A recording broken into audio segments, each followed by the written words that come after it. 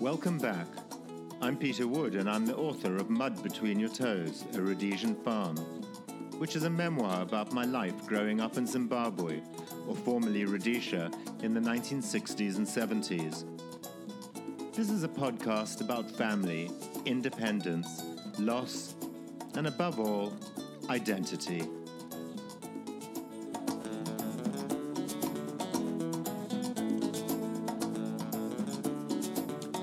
I want to share with you some stories about the wildlife, both great and small, on Mositwe Farm.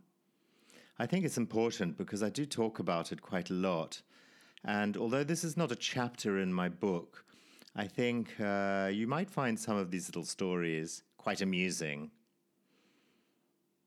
By now, I was a boarder. I had moved away from Rafangora, and I was a boarder with my brother and sister at the Mbukwi's junior school.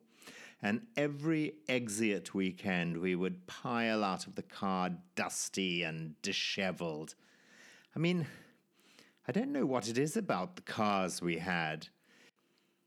Even hermetically sealed, those dirt roads left us with a fine layer of dust.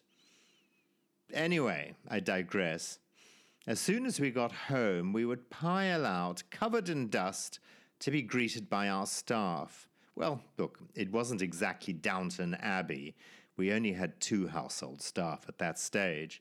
Fred, the cook boy, always received a big hug, and Conda, the gentle giant of a houseboy, a traditional African handshake.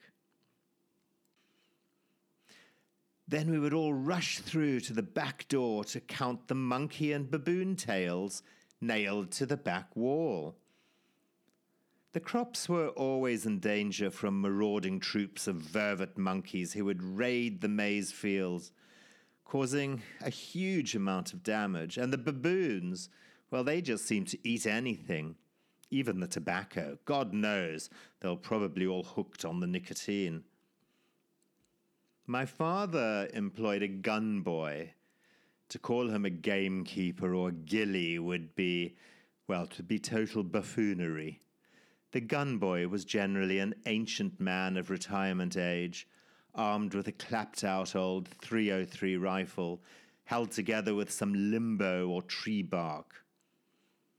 These solitary gun boys normally lived away from the rest of the workers, and they had to be kind of solitary people.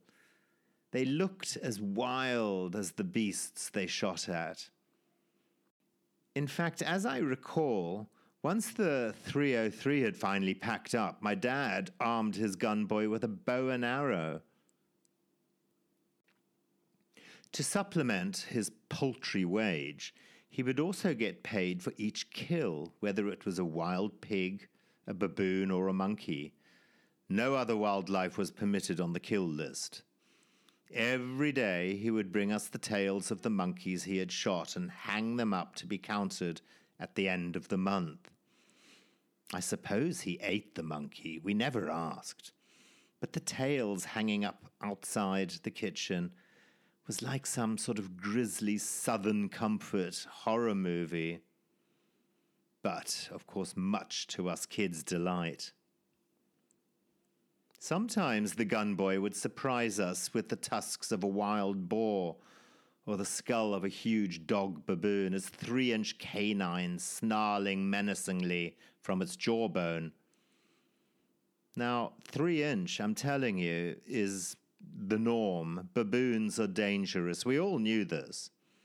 Not just dangerous, but clever as well. And back then, they were everywhere. The gun boy had rigged up an alarm system with tin cans which he beat whenever the baboons came down from the koppies to raid the maize.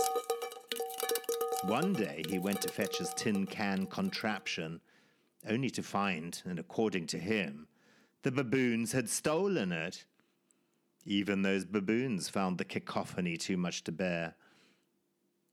Back then we had troops of 40 or 50, maybe more, which roamed the land like gangs of thugs, barking and snarling and generally making a nuisance of themselves. When I was just 3 years old, we heard the echoing bark of the baboons down at the bottom of the hill. They always had a very mesmerizing, haunting bark. My sister Mandy and brother Duncan and I, unaccompanied by any adults, decided to go and have a look. Now, even as an adult, this was an incredibly stupid, dangerous thing to do. I mean, I was 3 years old, Mandy was 5, and Duncan was 6. My parents were no doubt having their afternoon kip and almost certainly were unaware. Many a man had been torn to pieces by baboons, and back then they would come right up to the garden perimeter. And yet there we were. There I was, barefoot and shirtless, my favorite red shorts pulled up on a crooked angle. I waddled down after my brother and sister. It was about half a mile from the house, and suddenly we immediately found ourselves completely surrounded by the troop. They were in the trees, amongst the rocks, on the ground, and the huge males baring their massive fangs and barking, lunging in mock attacks and slowly beginning to totally hem us in. There were lots of baby baboons, and that was never a good thing. Now, Mandy was a brave little kid, far braver than Duncan or I. But on this occasion, even this was too much. My brave siblings turned and fled, leaving me on my own. I was a tough little bugger, but honestly, no amount of bravado was going to save my bacon this time. I was alone, far from home, away from any adults who could help me, barefoot and barely out of a nappy. Naturally, there was only one thing for it. I prayed to the fairies. And as my mother likes to remind me, the fairies listened. But that, people, is another story. Next to our cottage, we had a swimming pool. The original version was a large oblong thing that seemed to attract hundreds of frogs and every insect and spider for miles about. Standing with your feet on the bottom, squidging down on dead insects or trying to swim around slimy strands of frog spawn, well, wasn't quite such a fabulous thing. "Get out of the house and go and have a bloody swim," my dad would shout. "Damn kids, the things we build for them." I envisaged my parents and their friends all sitting around the pool, glistening with ombre solaire, Cinzanos or fruit punch in hand, whilst they watched us youngsters frolic in the thing they built for the kids. Occasionally we even encountered the odd snake that had fallen in and could not get up the steep steps. Later in life, Mum installed a beautiful, trendy, kidney-shaped pool with Grecian pillars and a naked cherub piddling into the water. Or was it a dolphin? I can't really remember. For some reason, thank God, this pool seemed to stay clean and insect-free. But then the inside of the house was no less insect-free. Trust me, during the Bush War, most homes installed security lights outside their houses. These were generally left on in the evening until bedtime, I suspect, more often for decorative reasons than anything else. They did light up the garden and make them look quite pretty. But this is Africa, and these lights attracted millions of chochos or bugs. One hot October, I went up to my room and was horrified to find a ghastly tableau on my net curtains of crawling, creeping insects, all illuminating into grotesque, giant proportions across the walls of my room by the lights outside. Literally, there were hundreds of bugs, rose beetles, crickets, daddy longlegs, mozzies, and naturally, the predators. Huge, hideous, hairy spiders, rain spiders, baboon spiders, and hunting spiders. Their moving shadows thrown across the bedroom walls like an insane Balinese shadow dance as they crept up stealthily towards their prey. At the base of the net curtains, a pile of crawling insects like some gruesome vision of hell. Some had been half-eaten. Most were alive on their backs, clicking and crawling and making a noise. Now, there are those of us who don't give a toss about insects, and for the most part, neither do I. Yes, I'm an arachnophobe, to the 9th degree. I'll scream at the sight of a harmless rain spider. And then there are those like my mother who can lie on the carpet watching telly and simply lift her legs to allow the passage of a large fanged, hairy hunting spider to swiftly dash across the room in search of its prey. But even on this occasion, both parents were in agreement with me. The sight was truly grotesque. Needless to say, I still had to sleep in the room, mortified as I listened to the magnified crunching and clicking sounds of rose beetles that crept beneath my pillowcase and sounded as if they were about to crawl into my ears. Oh, it was a very long night. It was a very long October. For years we had a bush baby that lived in the trees outside my window. These tiny, cute apes are nocturnal and no doubt were after the insects that were attracted to the lights. They must have been bloody fat, I tell you.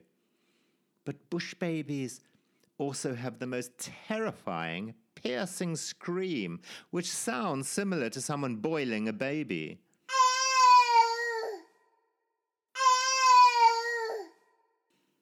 Often we would shoot bolt upright in bed and in a cold sweat, thinking we had awoken into some Stephen King horror novel. But not all wildlife in the house were quite so scary. For years we had a family of African civet cats living in a huge ancient bougainvillea on the veranda. Their small furry banded faces occasionally peeping over to have a squiz at us. I guess they were like the raccoons of Africa. Other denizens included toads and frogs, which my mum hated because they attracted snakes. I'm going to talk about snakes in another episode. We once tried to have peacocks and bought a peahen and a cock from a neighbor. As beautiful as they were, their alarming screeching was also a bit of a nightmare. The hen was eventually killed by a python, as I recall, and the cock didn't last much longer. All we found were his feathers scattered around the lawn one morning, the telltale signs still fluttering on the lips of the rather sheepish-looking dogs. There were bigger critters on the farm. For example, we had leopards on the farm. Enough for them to be considered pests back in the day. Of course, we adored having these beautiful cats around, but when occasionally one would go rogue and kill a calf, we had to do something about it. My father took me on my first and only leopard hunt when I was just 4 years old. A calf had been killed. The cattle boys had found the fresh kill about 2 miles from our house. At first, my dad set up a trap. It was his own creation, like a teepee or a wigwam-style hut made of sticks. Inside, he would place the carcass that had been killed by the leopard. Then hanging from the top of the teepee would be a gun, generally the same old beat-up .303, with a fishing line attached to the trigger and down across the entrance of the teepee, like a tripwire. The idea was that the leopard would walk into the hut, tripping the wire and getting shot on the head. As unlikely as this might appear, it actually did work, and we had skins on our walls to prove it. There's an old faded picture, and I might have mentioned this before, possibly from around 1966, of me leaning against a dead leopard that had been shot in a trap only a few hundred yards from the home. I'm holding a rifle taller than I was. On this particular occasion, the trap hadn't worked, so we decided to find the leopard's lair and lie in wait. It was early evening, and the female leopard was in her cave. We lay in wait on a flat piece of granite about 50 yards from the lair. The sun began to set, and the bush around me began to grow dark. The crickets began to chirp, nightjars calling, and a jackal yelped in the distance. This was Mazindarindi Valley, the old part of the farm, haunting and also haunted and terribly beautiful. The original inhabitants were the San Bushmen, who left their rock paintings all around the caves on the farm. Some believed to be as old as 2,000 years or up to 15,000 years in some cases. Also nearby were old rock walls and enclosures built by Bantu some 200 or 300 years before as protection against marauding Matabele and Arab and Portuguese mulatto or Pambeiros slave traders.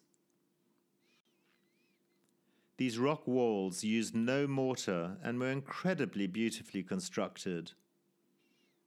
As an adult, I would have found this place full of ghosts. As a child, lying in wait for a leopard, well, it was debilitating. I could almost hear the battle cries of Zulu impis as they slaughtered the men and raped the women.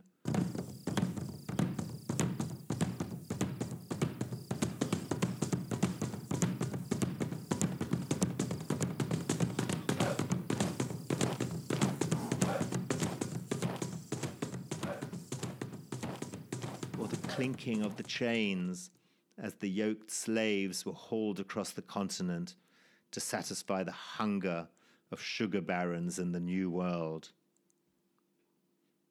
And here I was, lying on a cold rock, listening to the grunting of a pissed-off leopard cornered in a cave. The smell of cat piss was pungent and stung the nostrils. Inevitably, I needed to have a pee. I looked around me, but my limbs wouldn't budge. I was frozen to the spot. Soon, the warm trickle of urine coursed down my legs and across the rock. My father looked across at me and raised an eyebrow. We were under strict instructions not to make a sound. I was mortified. After a while, it became obvious that the leopard wasn't coming out, and she lived to see another day, thank God. As for me, my pissing my pants caused endless mirth with my father, his gunboy, and his pals. It was the last leopard hunt I was invited on, much to my hidden delight. But what father takes their 4-year-old son on a leopard hunt? As a teenager, I rarely hunted for food, and certainly not for sport. I hunted to escape. Part of me wanted to please my father, but that was a tough act to follow, let's be honest. Mostly I hunted because I loved the bush. I loved the absolute, utter immersion into nature, and to be far away from rules and regulations and whatever people call the norm. I was going through a hard time with my dad and never seemed to do anything right. Typical teenager stuff. With Bella, my dog, as my sole companion, we would walk and hunt unsuccessfully for hours on end, imagining myself as Sir Percy Fitzpatrick and his little terrier, Jock, traipsing across the bushveld. If Jock belonged to the Lickle people, Bella belonged entirely, lovingly, and uncompromisingly to me. Together we would ford rivers, climb koppies, lie on our tummies and crawl beneath fishes to stare or sniff at Bushman paintings, or lie on our backs, me tickling Bella's tummy as we gazed at a pair of black eagles soaring miles above. I swear Bella was human. I once shot an eagle. I know, not my finest hour. I think it was an African crowned eagle, Stephanitis coronatus. Such a beautiful and rare bird, and largely accepted as Africa's most powerful eagle, known to feed off prey as large as a bushbuck. It was horrific.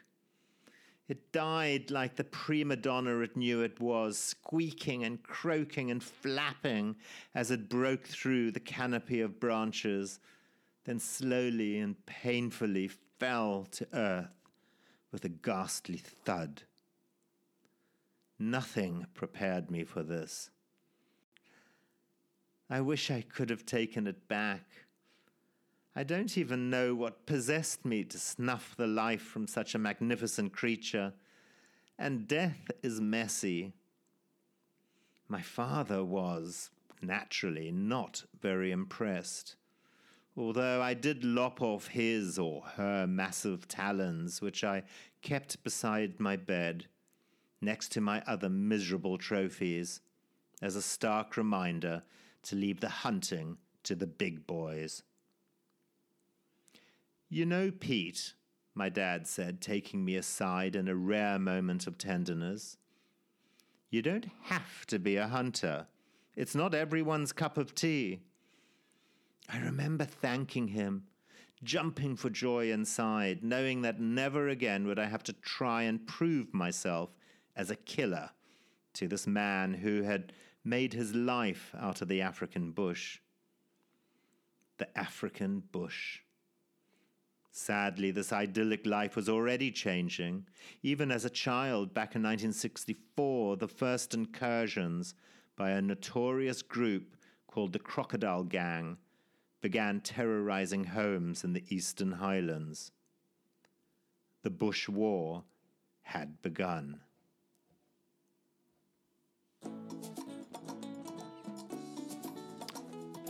Well, that's about it. Thank you so much for listening to me, and remember, you can tune into my new episodes of Mud Between Your Toes via iTunes, Google Play Music, Stitcher, Blueberry, and Pocket Casts. Don't forget, you can always buy a copy of my book on both Amazon and Kindle. And I also welcome comments by email on mudbetweenyourtoes@gmail.com. If you want to get involved and you have a good story to tell about those years in Rhodesia, and if you're brave enough to be interviewed for Mud Between Your Toes, feel free to write to me. Goodbye.